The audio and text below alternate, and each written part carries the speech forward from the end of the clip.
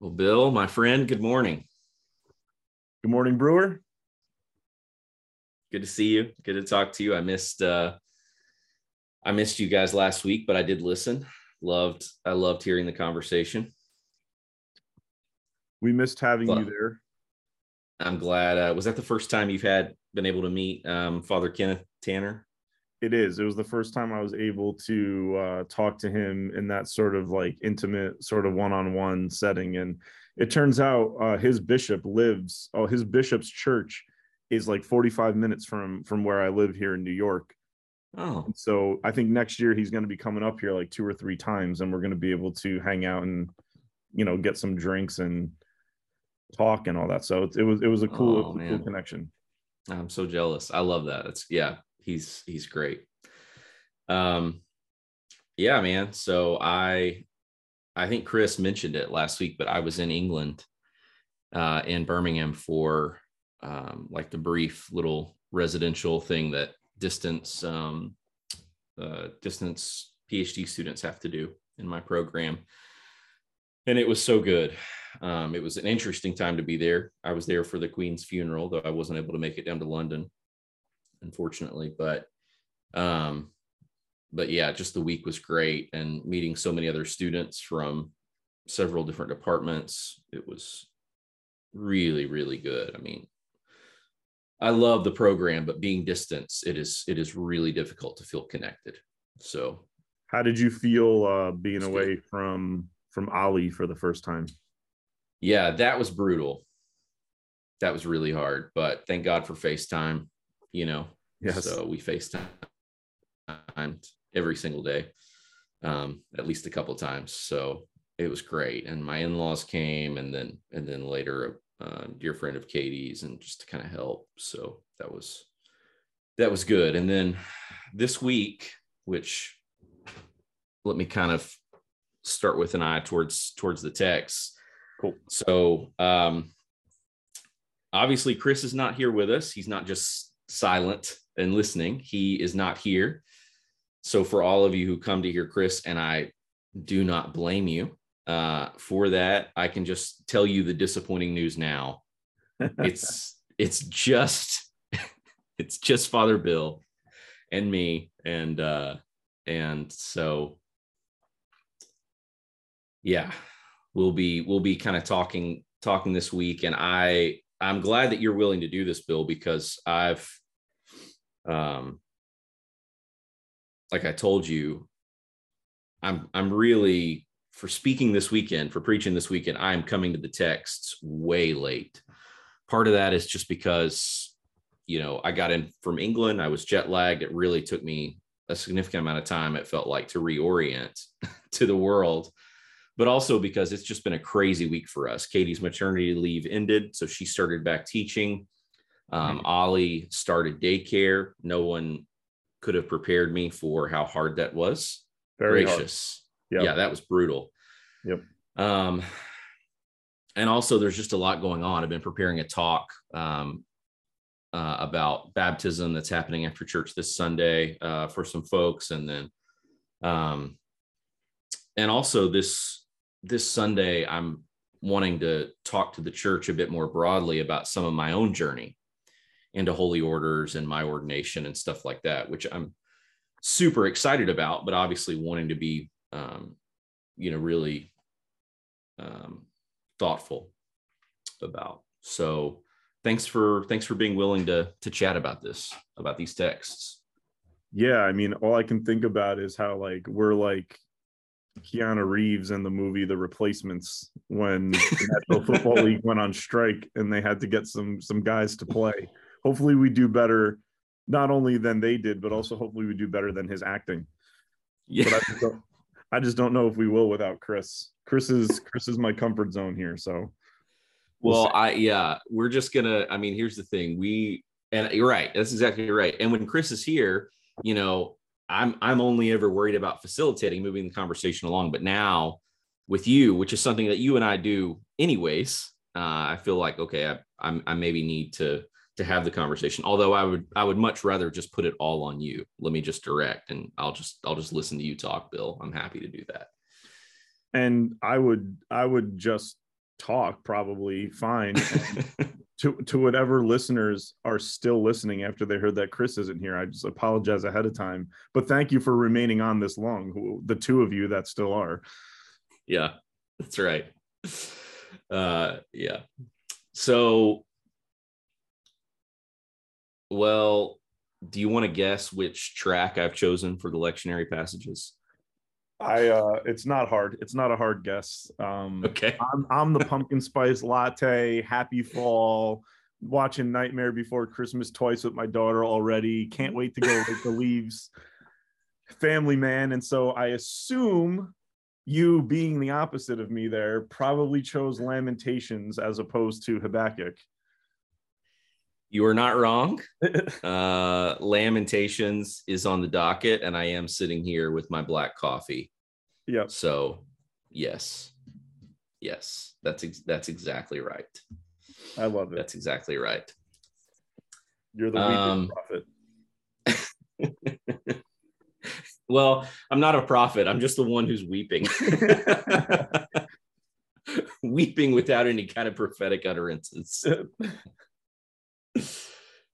So let's start there, and then we've actually got two passages from Lamentations 1 through 6, and then Lamentations 3 19 through 26, and then we can hop to the epistle, which is 2 Timothy 1 through 14, and then let's end with the gospel, Luke 17 5 through 10. So in Lamentations, maybe just kick us off. What is it that you're seeing? What are you drawn to? So everybody just gets on the page here. So it starts with chapter 1, how lonely sits the city that was once full of people. And it describes, the falling apart of what was once beauty is now like sort of this ghost town. And it's really brought to a climax in Lamentations 1:5, where it says, her foes have become the head, her enemies prosper, because the Lord has afflicted her for the multitude of her transgressions. Her children have gone away, captives before the foe. And so it just gives this like deep sense of like, we've entirely lost ourselves. We've lost our way. We've made mistakes, and now we're off to exile, and nothing is what it used to be. And then there's obviously the very famous text that it jumps to Lamentations 3, and you get, my soul continually remembers it and is bowed down within me. But this I call to mind, and therefore I have hope. The steadfast love of the Lord never ceases. His mercies never come to an end. They're new every morning. Great is thy faithfulness. It's great as your faithfulness in the text, but I just said thy because I'm just so used to hearing it in the song. Yeah. The Lord is my portion, says my soul, therefore I will hope with him. And so you see how lamenting brings you from honesty of the catastrophe and how you're feeling to a place of hope. Like, this is the part that I don't joke about, because, it's the person who's free to lament is also the person who will stumble on hope the fastest, I believe.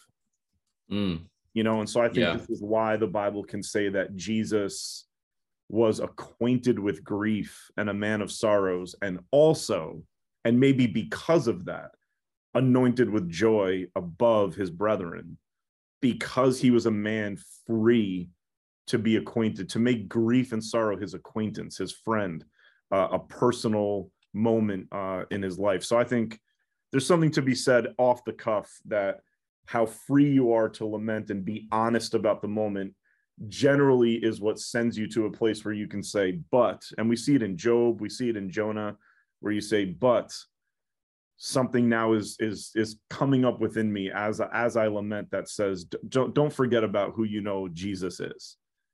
Don't forget about what Easter actually means. Don't forget about what ordinary time and the day of Pentecost actually means. There's hope to be found, at the bottom of this lamentation. And so there's a lot to talk about. I'll kick it back to you, but in a general read, I think the lectionary is bringing us quickly through even what the Psalm book does for us. It gives us the allowance to be angry, to weep, to lament, and shows us that at the center of that lamentation is a hope that arises within it. Not optimism, hope. Optimism ignores the negative and just focuses on the positive. Hope is actually for the negative that something can happen in it. Yeah. And I wonder, I think that's right. And to your point about that ability to lament, I mean, I think part of it is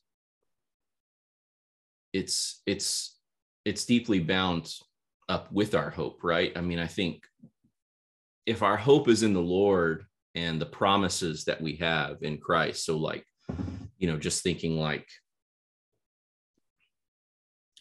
about like, what is it, Julian? I think, yeah, Julian of Norwich. All shall be well, and all manner of things shall be well. Yes. That promise, if we have that hope, it does mean that, I think it even does mean that we're going to experience a kind of acute lament, right? That things are not well, right? Like, God, I think these are the things that you've promised. I think this is what you've told us. This is what we can have hope in, right? That the glory of God is going to cover the earth, right? As the waters cover the sea, that when we see him, we'll be made like him. But yet that is not at all like what's going on. That's not at all what things are like. And so there is real limit. I mean, of course, in Lamentations, there is this unbelievable destruction that has taken place. This fall and this kind of, what on earth are we going to do? But I mean, this pattern shows up everywhere. I mean, of course, we have it in the Psalms of Lament, right? This kind of, this naming, this clear-eyed naming of what's gone on. This is what it's like, and this is what it feels like.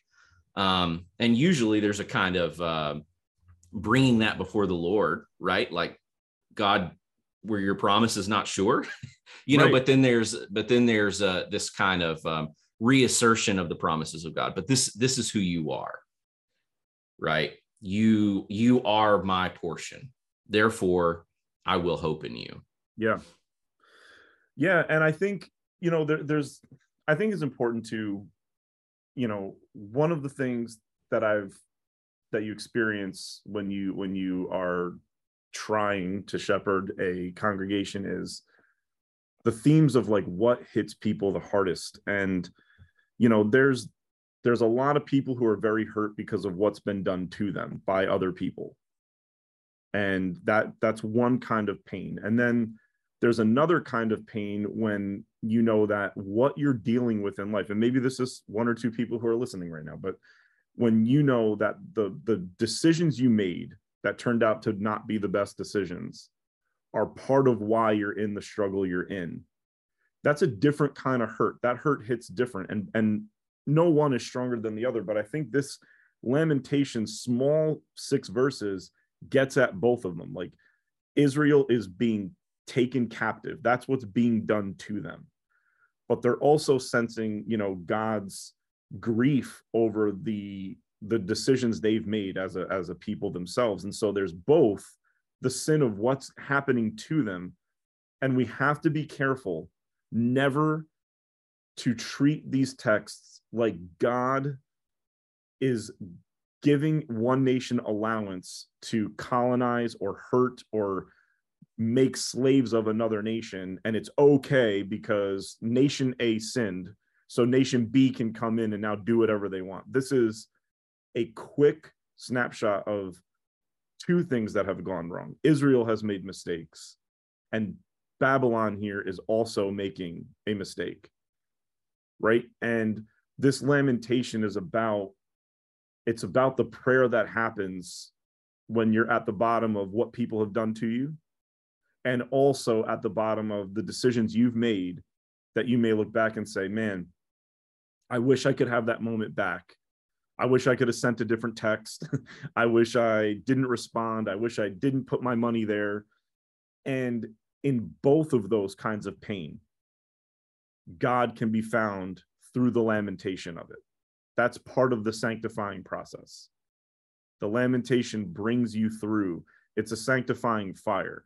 It's a fire that purifies, and it brings you through the pain of what other people have done and the pain of what we may have done, that we would look back and say, I wish I could have that moment over again. Both of those things are happening here, and God is fixing to redeem not just Israel, but Babylon, and not just Babylon, but Israel, and not just Israel and Babylon, but the entire system that they're both operating in the land that this is happening on. This is what God is wanting to restore. And part of that restoration is our tears and our remembering of our baptism and our remembering of the fact that we were baptized into grace and mercy. Mercy for ourselves and mercy for those who are hurting us as well. Yeah, I love that. I wonder, you had mentioned a little bit about a conversation you had regarding restorative justice. I wonder if you might say a little something about that. Yeah, I was at 2 days ago. I was in White Plains, New York, and I was invited to speak on a panel of clergy who were speaking at a conference about social justice, specifically within the criminal justice system. And before we spoke, I had the privilege of speaking with one of the pastors, and I asked him what his passion was right now. And he said, my passion right now, and this is in the context of social justice, like in the political spectrum. And he said his passion is restorative justice. And I said, could you describe to me very quickly what restorative justice means for you? And he drew a triangle in his notebook. And on each of the points of the triangle, he had the victim was one point, the victimizer was another point, and the community where the trauma happens was the third point. Mm-hmm. And he was talking about how real justice restores the victim one way, restores the one who caused the pain by bringing them to an awareness of the pain they're causing or they've caused, and the communal reasons that created the ability for that to happen, and then how the community needs to be restored because these things have happened in it. Mm-hmm. And so restorative justice is the restoration of the one who was hurt, the one who did the hurting, and the community where that atrocity happened. And I kind of see that in this text where like Israel is tucked into exile. So Israel and her sin is tucked into the nation that's oppressing them and their sin. And then Jesus is tucked into the tribe of Judah, hidden in there. His lineage is hidden in there. Mm-hmm. And as Jesus reveals his ministry, his gospel, it restores Israel, it restores Babylon, and we know ultimately it restores the land on which all of this happened, which is probably why in a minute we're going to talk about how Jesus said faith is like a seed, because it needs to go into the ground and not just change us and restore those who cause pain, but also the ground itself.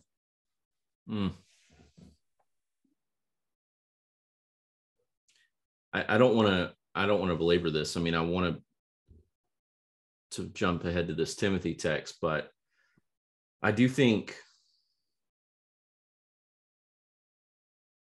part of what I'm drawn to, and as I think about, which I know this isn't just for, these conversations aren't just for people who are preaching these texts, but I am going to be preaching this Sunday. And so I am thinking about it. And I wonder, what does it mean to not hear the steadfast love of the Lord never ceases, his mercies never come to an end, they're new every morning, great is your faithfulness.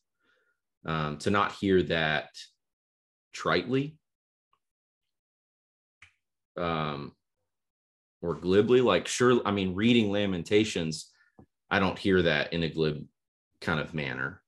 But my life isn't Lamentations. So I wonder what does it mean to talk about that in ways that are faithful and not cheap. So for everybody listening, I would normally call Chris over this. I'd call Chris Brewer and say, Chris, I want to talk about great is thy faithfulness. I want to talk about, what it means to say his mercies are new every morning.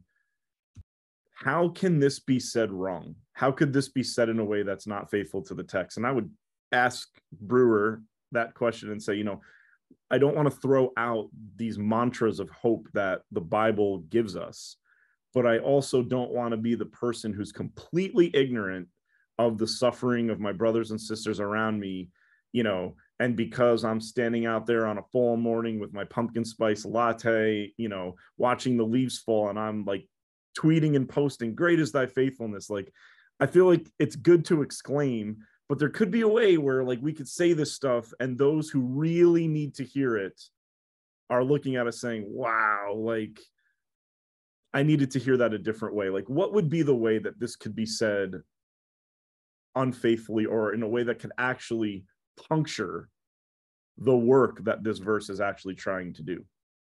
Like, what would be an unfaithful way, do you think, to say this? I think the first thing that comes to mind is saying it to people who have good reason to lament, saying it to those who are suffering, but without being touched by their lament or suffering at all. Right? So looking at them and saying, hey, listen, the steadfast love of the Lord never ceases. His mercies never come to an end. Great is God's faithfulness. But without really being with them. That feels incredibly dehumanizing. So on the other side of that, part of what I think of is I need to be listening and I need to be on the lookout for people whose lives are marked by lament, who have good reason to lament, and yet lives that also speak to hope, right? Lives that also, that sing this song. So good. I think that part of what I'm just really consumed by right now, I find it comes up in conversations. I know we've talked about it on this podcast. Chris and I have talked about it. I've done it in my reading, specifically having really gotten into Bonhoeffer these last couple of years and trying to really absorb a lot of Bonhoeffer stuff. But this idea of the reality, that Christ is what is most real, and presence, a kind of attunement to that. I have a lot of thoughts on that, but without going too far, just to say that I am amazed at people, both individuals and communities, whose lives have the kind of presence that can weep with this kind of lament, but can also be marked by a kind of not naive either, like deep hope. Yeah. Yes. I guess I think it was Eddie Hillesum. I've talked about this in church before, and maybe we've even talked about it on this podcast. I can't remember, but as she and others are being whisked away in a train from one camp to another, where she would end up dying, concentration camp, where she would end up dying, she scrawls out on a little piece of paper and throws it out the train, and it's found, amazingly. And she says, the kind of final words are, "We left the camp singing." Wow. Yeah, I can't pretend to understand that. Right. Except that I look to that and I say, this kind of presence is actually possible. This isn't an abstraction, right? There are people who can live with this, and maybe that's just it. I mean, they can live with this and live with this for the rest of us, kind of and carry us along.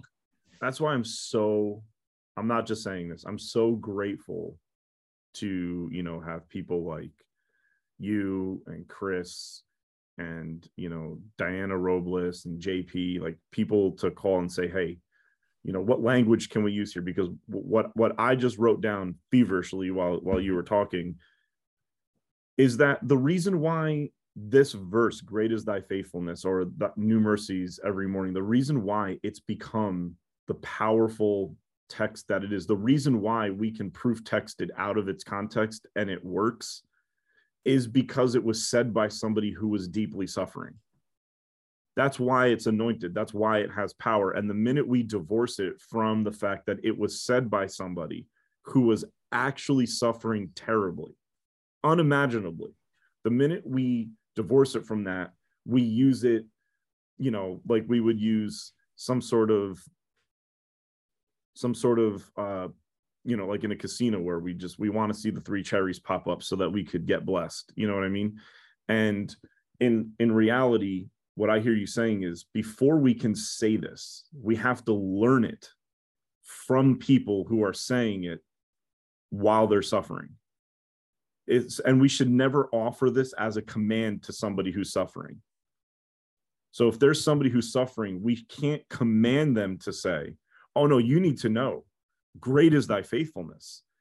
There's a reason why this verse isn't verse 1 in chapter 1 of Lamentations. The song that eventually shows up in chapter 3, great is thy faithfulness, it develops through the lamentation. It's never said to stop the lamentation. It's never said to stop the lamenting.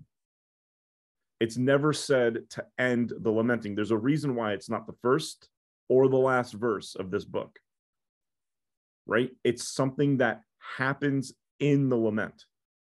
So the minute we use it as tonic or medicine or Tylenol to say, take this verse, it will get better, we're using it the way that Satan used Psalm 91 against Jesus in the wilderness. We're using it the wrong way. So I love what you're saying there about, we need to learn from people who are deeply suffering, who sing, how that developed in them, as opposed to us, or maybe somebody who's not suffering. We try to teach it to people who are, but it's the suffering that need to teach this to those of us who aren't. Yeah. And I mean, I'm really influenced by people like James Cone and James Baldwin on, oh my gosh, on this point, that, I mean, think about the kind of God that we profess, right? And confess. What is God's relationship to death? Right? Jesus dies. Yeah. He's actually dead. He dies. That's right. Of course, he's resurrected, but like, if we're baptized into his life, then it seems to be a deep misunderstanding, a deep misknowing of who he is, to think that we're also going to be saved from death. And I think that there are people who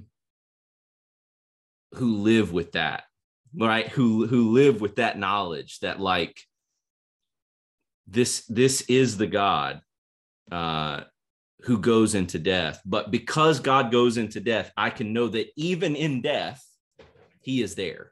That's right. Right. Even in death, he is there. And that death, yes, death isn't going to have the last word, but I can be certain that death will come. That's right. Yeah. No, I agree. I agree. I mean, that's why I think the verse is powerful, because it's said by somebody who is actually suffering. Well, let's look ahead then a little bit to 2 Timothy. This is I mean, of course, with some of the things I've been thinking about, this passage has, a lot of meaning to me. I will tell you that pastoral epistles are not texts that I preach from very often. So I don't know if there's anything that you're hearing here, or specifically anything that you're seeing that ties into these, to what we've already said about Lamentations. Yeah, I do. I'm going to start reading it. It's 2 Timothy 3. I want to read it because I think it's important to actually hear it. And so I'm going to start in verse 3. 2 Timothy 1, verse 3. And it says, I thank God whom I serve, as did my ancestors, which is a really interesting statement. We don't have to go down that rabbit trail, but my God, if you just pause there, if you just have like a Selah moment right there, Paul's ancestors served God with a clear, we got to get Chris back and talk about it. As I remember you, he's talking to Timothy, constantly in my prayers, night and day. As I remember your tears, I long to see you that I may be filled with joy. I'm reminded of your sincere faith, a faith that dwelt first in your grandmother Lois and your mother Eunice, and now I am sure dwells in you as well. For this reason, I remind you to fan into flame the gift of God, which is in you, through the laying on of my hands. For God gave us a spirit not of fear, but of power and love and self-control.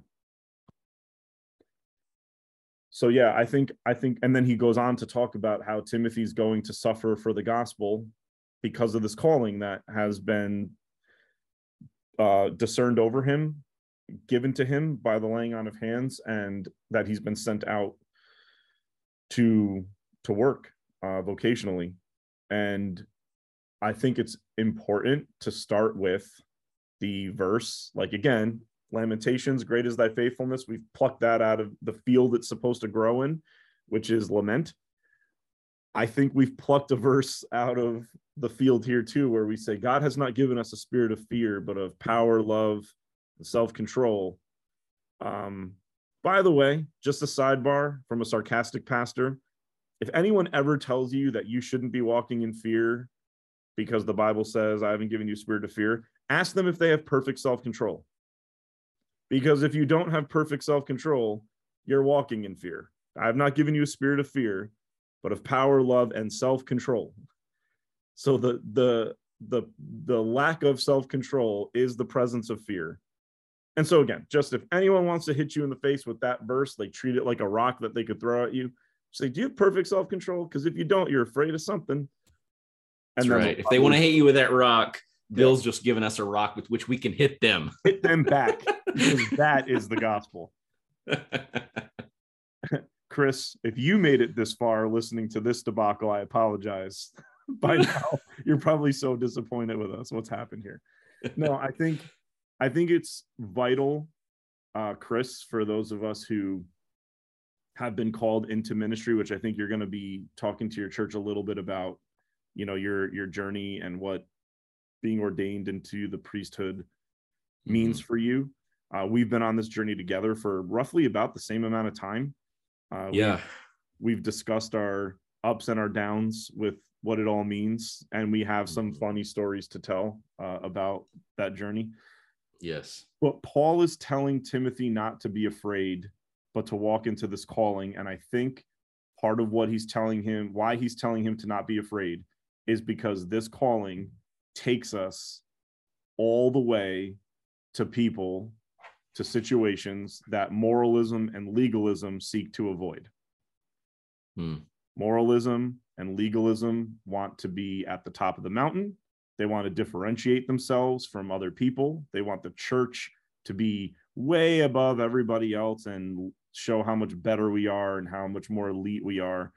And the real calling of the gospel brings you to the place where people should say of you, why are you eating with tax collectors and sinners? You're now a minister. Why are you associating with those people? Like, it brings you to that calling. Paul will spend the rest of his life writing from jail, being misunderstood, being cast out, running from cities, being shipwrecked, because the gospel brings you into the fellowship of Christ's sufferings. It doesn't. It's not an entrepreneurial calling. It's a holy, sacred calling, and we all need to hear it as ministers, And we need to let our churches know you're also called. You're all priests in the kingdom of God. And so this calling should take you to places where people won't understand, where people will misunderstand you, where they will accuse you, where they will think that the work you're doing isn't the work you should be doing, because the gospel is offensive in a lot of ways. And so, yeah, I think it brings us into Babylon for Babylon. Right. So don't be ashamed, he Don't says. Be ashamed. Right. Which, Yeah. I mean, that's what I'm always struck by. I mean, anytime I read things like that in scripture, you know, don't be afraid, don't be ashamed. I mean, that's one of the first things I always think is like, okay, so there's reason that we would want to be afraid or would feel ashamed. And I think there's a few things here. I mean, one is just that I'm amazed at how this faith is talked about that is in such humanizing ways, right? I am reminded of your sincere faith, a faith that lived first in your grandmother and your mother, and now I'm sure lives in you. That the faith that we have is a received faith, and that we would do well to know the nature of this faith, to recognize that, right? I mean, I think that's one of the reasons why I love when, I mean, I'm Pentecostal. I mean, and one of the things that I love is, our testimonies, right? Because I think that's part of kind of bearing this out. But also for this reason, I'm reminded to you to rekindle the gift of God that's within you through the laying on of hands.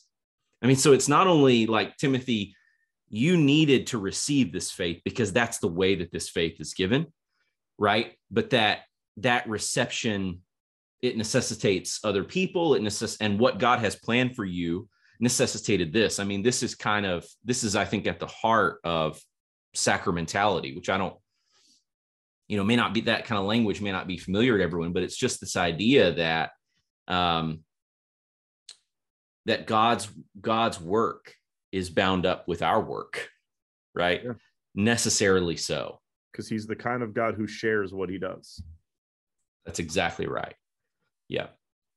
And God has included us in this work. The church that I serve, that I serve at currently, even before I ever started working there, one of the things that I remember that was said every time we prayed for one another, which was every Sunday, is, your touch could be the touch of God in someone's life. That, yeah, we're going to lay hands on you and we're going to pray for you because we trust that God is here. That's right. And that the Lord is in this and is a part of this work. And then I love this, right? Don't be ashamed, because all of this doesn't work in the ways that we want our systems to work. That's right. Because look at what he says. He says, do not be ashamed of what? Of the testimony of our Lord, who is the Lord, the one who hangs naked, bloodied and beaten, and dies. Don't be ashamed of that testimony, or of me, his prisoner. So again, don't be ashamed of the Lord, because, they're going to tell you, well, he was just a man who was a failed prophet, right? And don't be afraid of me, because I'm no longer this highfalutin, academic at the top of my game, but I'm now a guy in prison. And I count all that as loss. But share in suffering for the gospel, for that is the power of God. She's literally speaking to any of us who are called either vocationally or just in an ecclesial way through the local church that we're a part of, called to be priests and priestesses in the kingdom of God, saying, when the gospel brings you to the place it brought Jesus, do not think it has failed. Do not be embarrassed. Do not join, don't let materialism be the metric that you use to determine how well you're doing as a person in the gospel. And he's even saying, don't be ashamed when the gift in you feels like it's running low. It is something that has to be fanned into flame. It's something that will run low at times. You're not a failure. You haven't done something wrong. It's something that needs to be fanned into flame. It's something that can only be fanned into flame when someone else writes you that letter to fan it into flame. I can't even fan my own gift into flame. I need a Chris Brewer or a Chris Green to call me and remind me of who I am. Right. And so like he's saying, don't think that these things are failures when you feel like, when you think your light is going out, or you're not as effective as you used to be, or it's taking you places and people are misunderstanding you. Don't be ashamed of that. That is the gospel working. It's bringing you where the gospel needs to be. Yeah, that's exactly right. I mean, so it's not a matter of success or failure, but of grace and faithfulness. Right, because the gospel has to transform what success means, and the gospel has to transform what failure means. And so for those of us who like quote unquote find success, we're there to transform what that feeling even is. Like if we're satisfied with that feeling of success, that satisfaction is an ism that needs to be broken. And so some of us may be in a place where it's really working because God wants to transform what success means. It means in our time, I'm higher than you, I'm better than you, I've been promoted because you're not being promoted. You know, right. Life is working for me. If you want life to work for you this way, imitate what I did. He wants to break that. Yeah. And then for some of us, we're in a season just of drought and winter and darkness in our ministry, or just in our life as ministry. And it's because God wants to transform the spirit that darkness has over people. Darkness means I didn't do the right thing. I didn't follow the principles. I didn't follow the rules. And that's why this is happening to me. And he wants to break that as much as he wants to break the materialistic metric of success. And so like, if you're listening and you find yourself in a place of great abundance, understand, like, you know, like it says in the Book of Common Prayer, shield the suffering and shield the joyous, right? Yeah. From the spirit of successfulism, and help me break it so that success can be something that everybody can have in every time and place, right? And not just in a particular location. And then going into the darkness and being put in prison like Paul, it's like, and being misunderstood and feeling like you're not effective, and the despair that can have over somebody. The gospel wants to break that as well. So whether you're successful or quote unquote failing, the gospel wants to transform both of those things. Mm-hmm. Does that make sense? I'm rambling. I'm sorry. No, I think it does. A spirit of power, love, and self-control. Right. Yeah. I mean, we've heard Chris riff on this in the past, but you know, my own riff is just that that is at least part of what that means is a life, or lives collectively, but a life that's not tossed around by success or failure. That's right. Right. But a life that's grounded, that's anchored, that's present, that is self-control, right? That is in control of oneself in the best of ways. Yeah. And so, yeah, I think, yeah. And how does he give that to Timothy? Sometimes we miss the obvious. He writes to him to remind him that this gift was delivered to him through generations. He reminds him to fan it into flame. But the whole point is he's writing this to him. Like, this is the kind of, if we ever feel discouraged because we can't get ourselves up for ministry, we can't get ourselves out of bed, we don't feel like we're effective in ministry, in our life, in our vocation, whatever it is, it's not something that we can make happen in ourselves, right? It's a gift we have to give each other. He's writing a letter to tell him this. The reason I'm reading it is because Paul wrote a letter. And so what we need to do, like this should remind us to write these letters to each other, whether that letter is a phone call, a text message, an email, getting coffee, but we should constantly be reminding each other. If we're way up on the success pole or way down, we should be reminding each other, fan into flame the gift that is in you. Mm-hmm.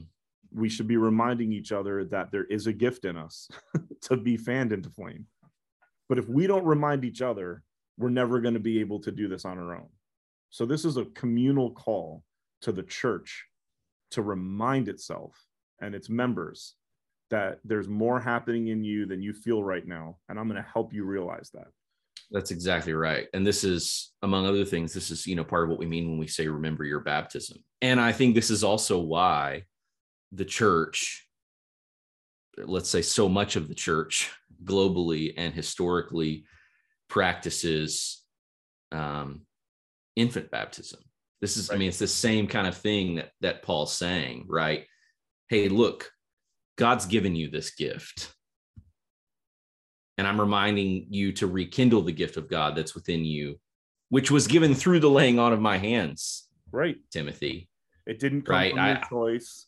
It didn't come because of something you did. It passed through multiple members of your family, and then it passed through my hands. Like, it's never one person's decision that this gift exists. That's right. I told you I was preparing a kind of conversation about baptism for some folks in my church, and I was rereading some things. And one of the, I think it's a document called Living Sacramentally that Rowan Williams put out a few years ago. And in the section on baptism, he has this line about,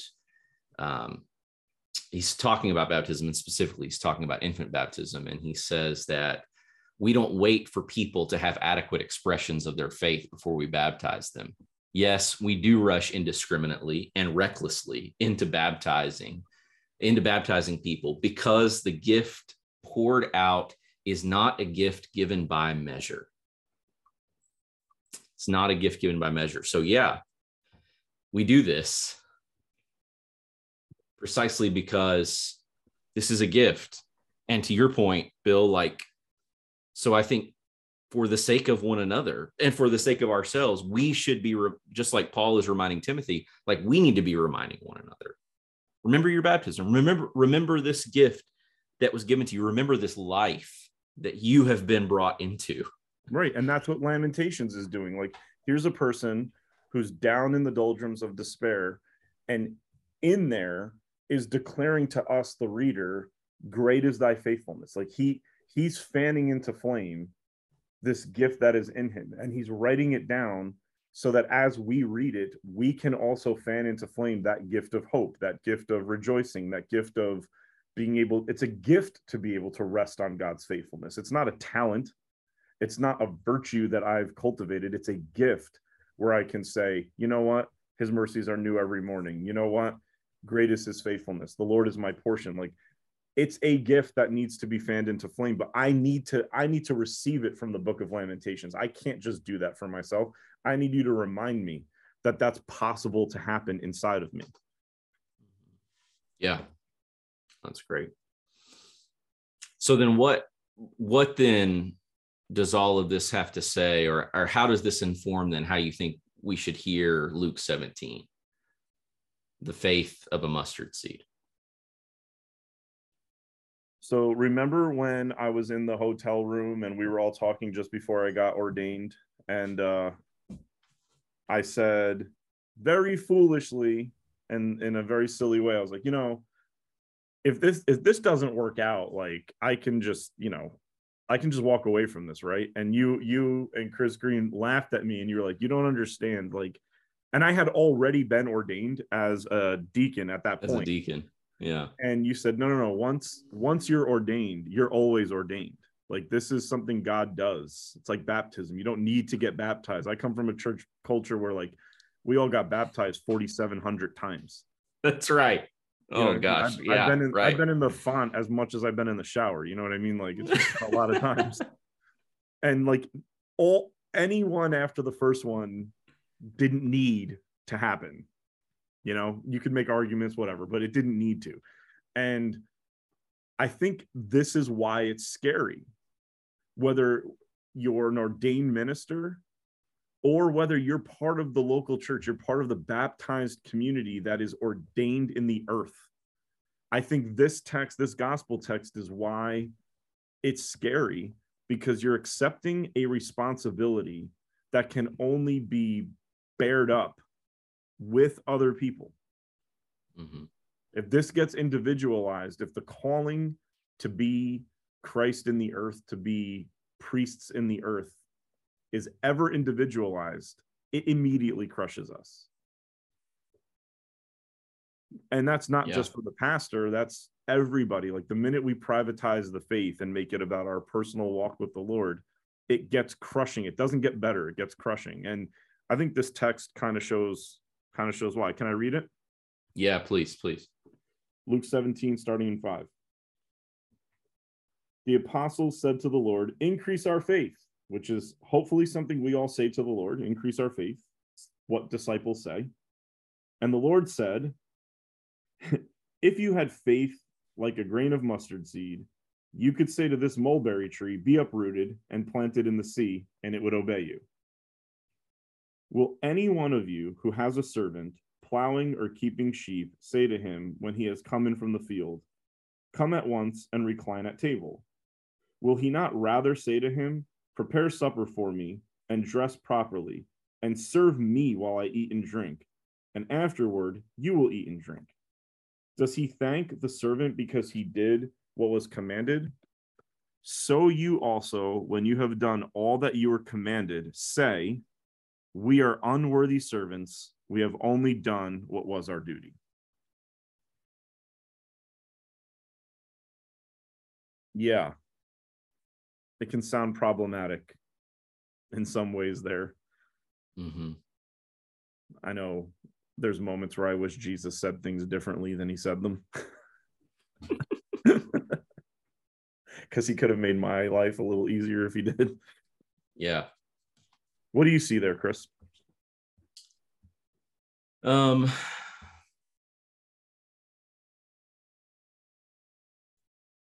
think part of what I see is just an orientation to a different way of living. I mean, Dietrich Bonhoeffer talks about how only the faithful obey and only the obedient are faithful. Or I heard it said like this somewhere else. Obedience is just finding adequate ways to express our gratitude. That it's a kind of life that's oriented differently. That is, we learn from the God who is revealed in Jesus, that this is a God whose life is one that serves. And in our serving, in our just doing what we ought, we find, oh, that's really living. That is really living. Yeah. Taking care of one another, lifting one another up, serving as he served. That's what it means to live. I'm just doing what I should have done. I'm just trying to find adequate ways to express my gratitude. Yep. Yeah. And I think that serving for its own sake, serving as an end in and of itself, is the mustard seed of faith. It's why, like, they say, give us more faith. And Jesus essentially says, like, you don't have any, because if you had faith the size of a mustard seed, you'd be doing some incredible things. Creation would obey you, he says, essentially. Like, you would tell the mulberry tree what to do, and the mulberry tree would listen. He's kind of hearkening back to Adam and Eve, and he's saying, if you had faith, you'd have dominion. If you had faith, you would be able to say things, and things would happen. Now, if that's all Jesus said, we'd be in trouble, because for a long time, the church treated Jesus like that's all he said. If you had faith, you'd be able to declare to creation what you want it to do, and it would obey you. Right? Right. So I don't know. I'm sure you have, Brew. I know I have. I'm sure most people who are listening have. And if you haven't, you're blessed and highly favored of the Lord. But I'm sure we've heard things like, we can speak to things that are not as though they are. Mm-hmm. And we can create wealth by declaring it. If we have faith, we can declare promotion. We can declare the house is mine. We can declare I'll have that car. We can declare, I even heard somebody say to me, you know what? Start tithing on what you want to make. Mm-hmm. And then God will give it to you. And it's like, I think if Chris was here, I could hear him say that's magical thinking. That's wizardry and witchcraft. Right.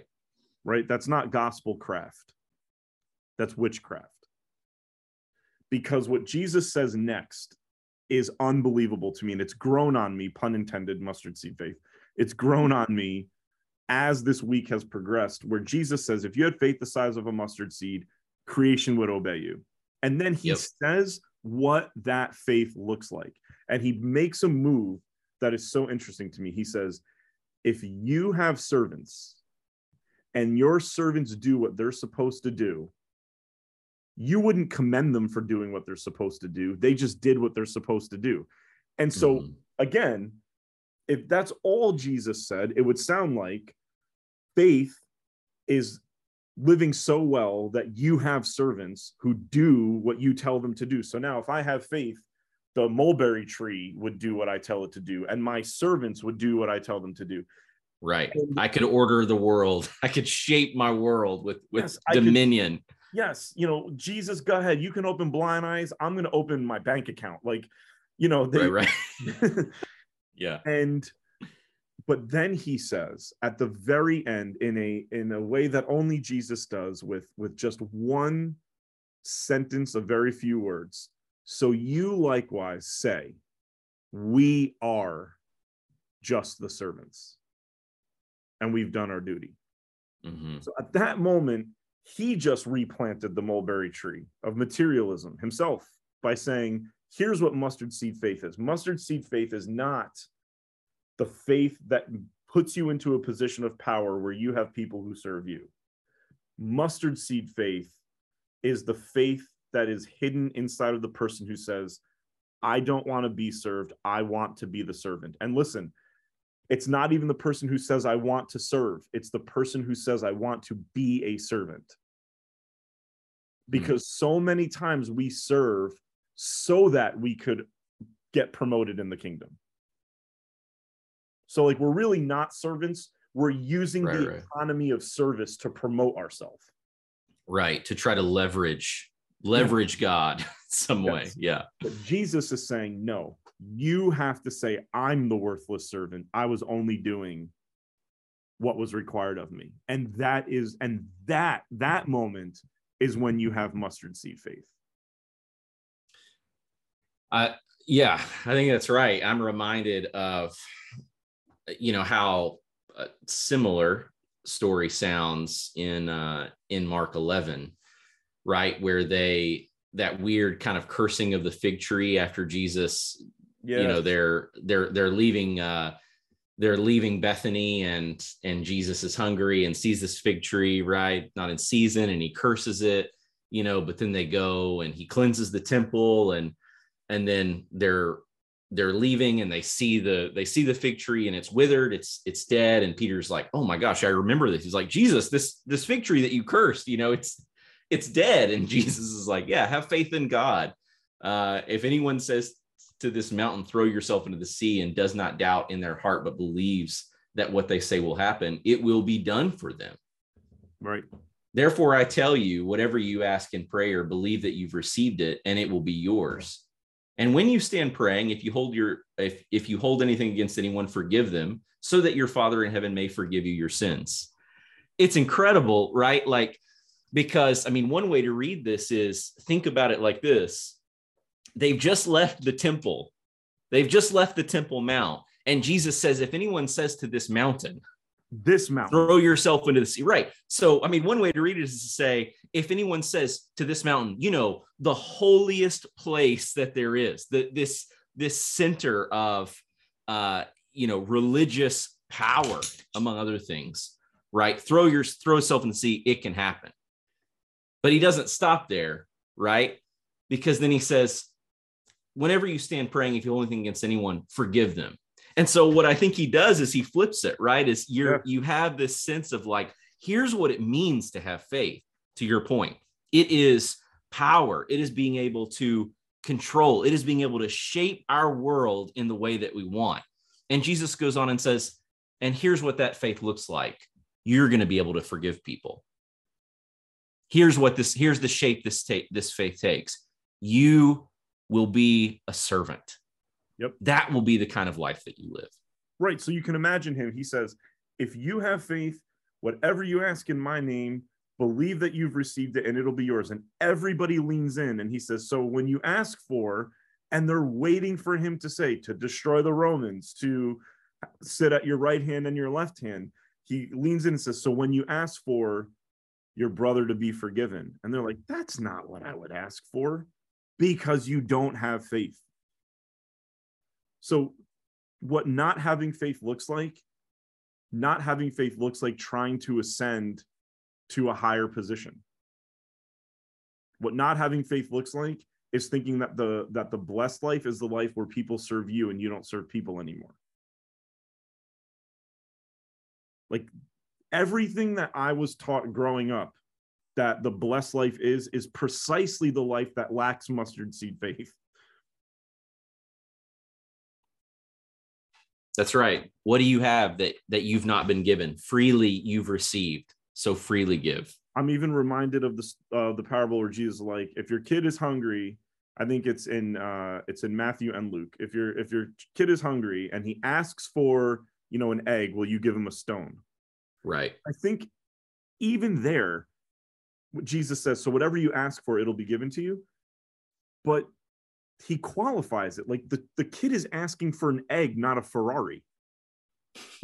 Right? And so he's qualifying the things that we should be asking for that God will freely give us are not first world, suburban, middle to upper class realities.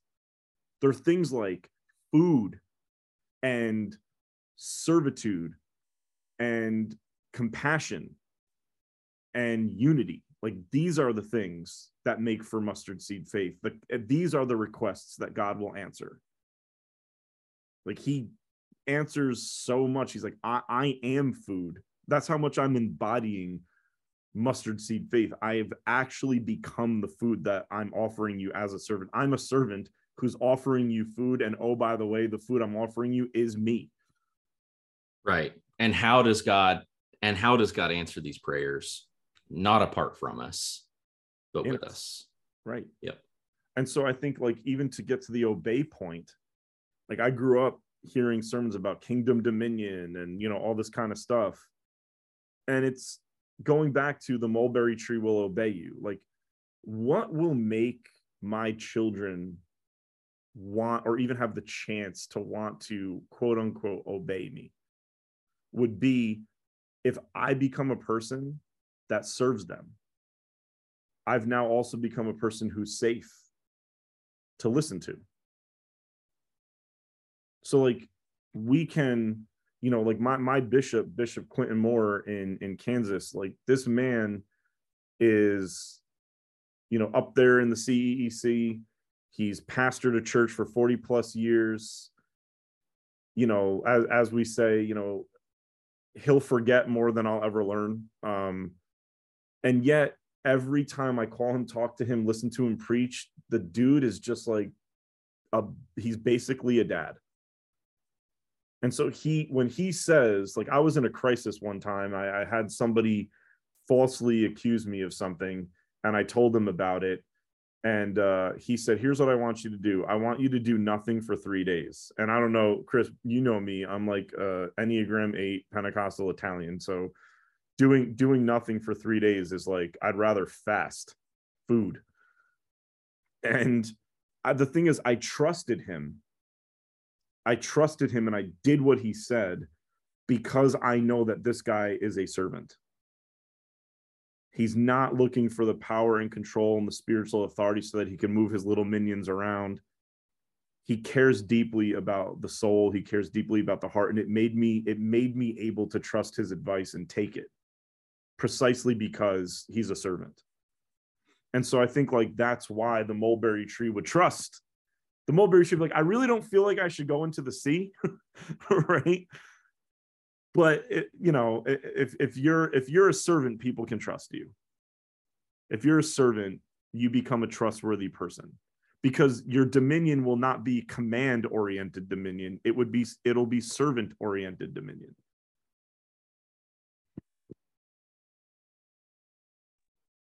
Right. And this is what Jesus does, right? It is the abolition of mastery and slavery altogether. He tucks himself into Judah, who's tucked into Babylon, and he blesses and restores not just Judah from her sins, but Babylon from hers as well, and the land from having that trauma. This is what he does. And this is what Paul is telling Timothy not to be afraid of. It's grueling, hard work. But don't be afraid when you are only ever a servant and you don't live up to the world's metrics. It's right. It's the gift given to us to go to the bottom, take a towel out, and be willing to wash feet. That's what our calling is. Mm-hmm. And we shouldn't be ashamed of it. It'll produce fruit. Yeah. Let me I was reminded yesterday of this prayer. I hadn't seen it in years, and I had forgotten that I'd ever read it in the first place, in fact. But if I could, Bill, let me just kind of close with it. It's actually an invocation from Saint Simeon, the new theologian, an invocation to the Holy Spirit. But if you'll listen, I think there's several lines here that really, I think, hit on what we've been saying. So just bear with me. Come, true light. Come, life eternal. Come, hidden mystery. Come, treasure without name. Come, reality beyond all words. Come, person beyond all understanding. Come, rejoicing without end. Come, light that knows no evening. Come, unfailing expectation of the saved. Come, raising of the fallen. Come, resurrection of the dead. Come, all powerful, for unceasingly you create, refashion, and change all things by your will alone. Come, invisible, whom none may touch and handle. Come, for you continue always unmoved, yet at every instant you are wholly in movement. You draw near to us who lie in hell, yet you remain higher than the heavens. Come, for your name fills our hearts with longing and is ever on our lips. Yet who you are and what your nature is, we cannot say or know. Come, alone to the alone. Come, for you are yourself the desire that is within me. Come, my breath and my life. Come, the consolation of my humble soul. Come, my joy, my glory, my endless delight. Amen. Amen. Man, I would never want to be in their prayer circles, because the prayers that I'd be like, Lord, thank you for the day. Father God, I just want to say thanks again. I would be right. Like, if it was next, I would just get slain in the spirit on purpose. That's right. I would just plop down, courtesy fall, boom, just so I didn't have to pray next. That's when you got to pray in tongues, bro. After you follow prayer like that, like let's just pray in our. If you go after somebody who prays like that, pray in tongues, cry, or pass out. Those are your only options. All right, my friend. Well, it's been a joy. We'll see if Chris decides to publish this or not. Yes.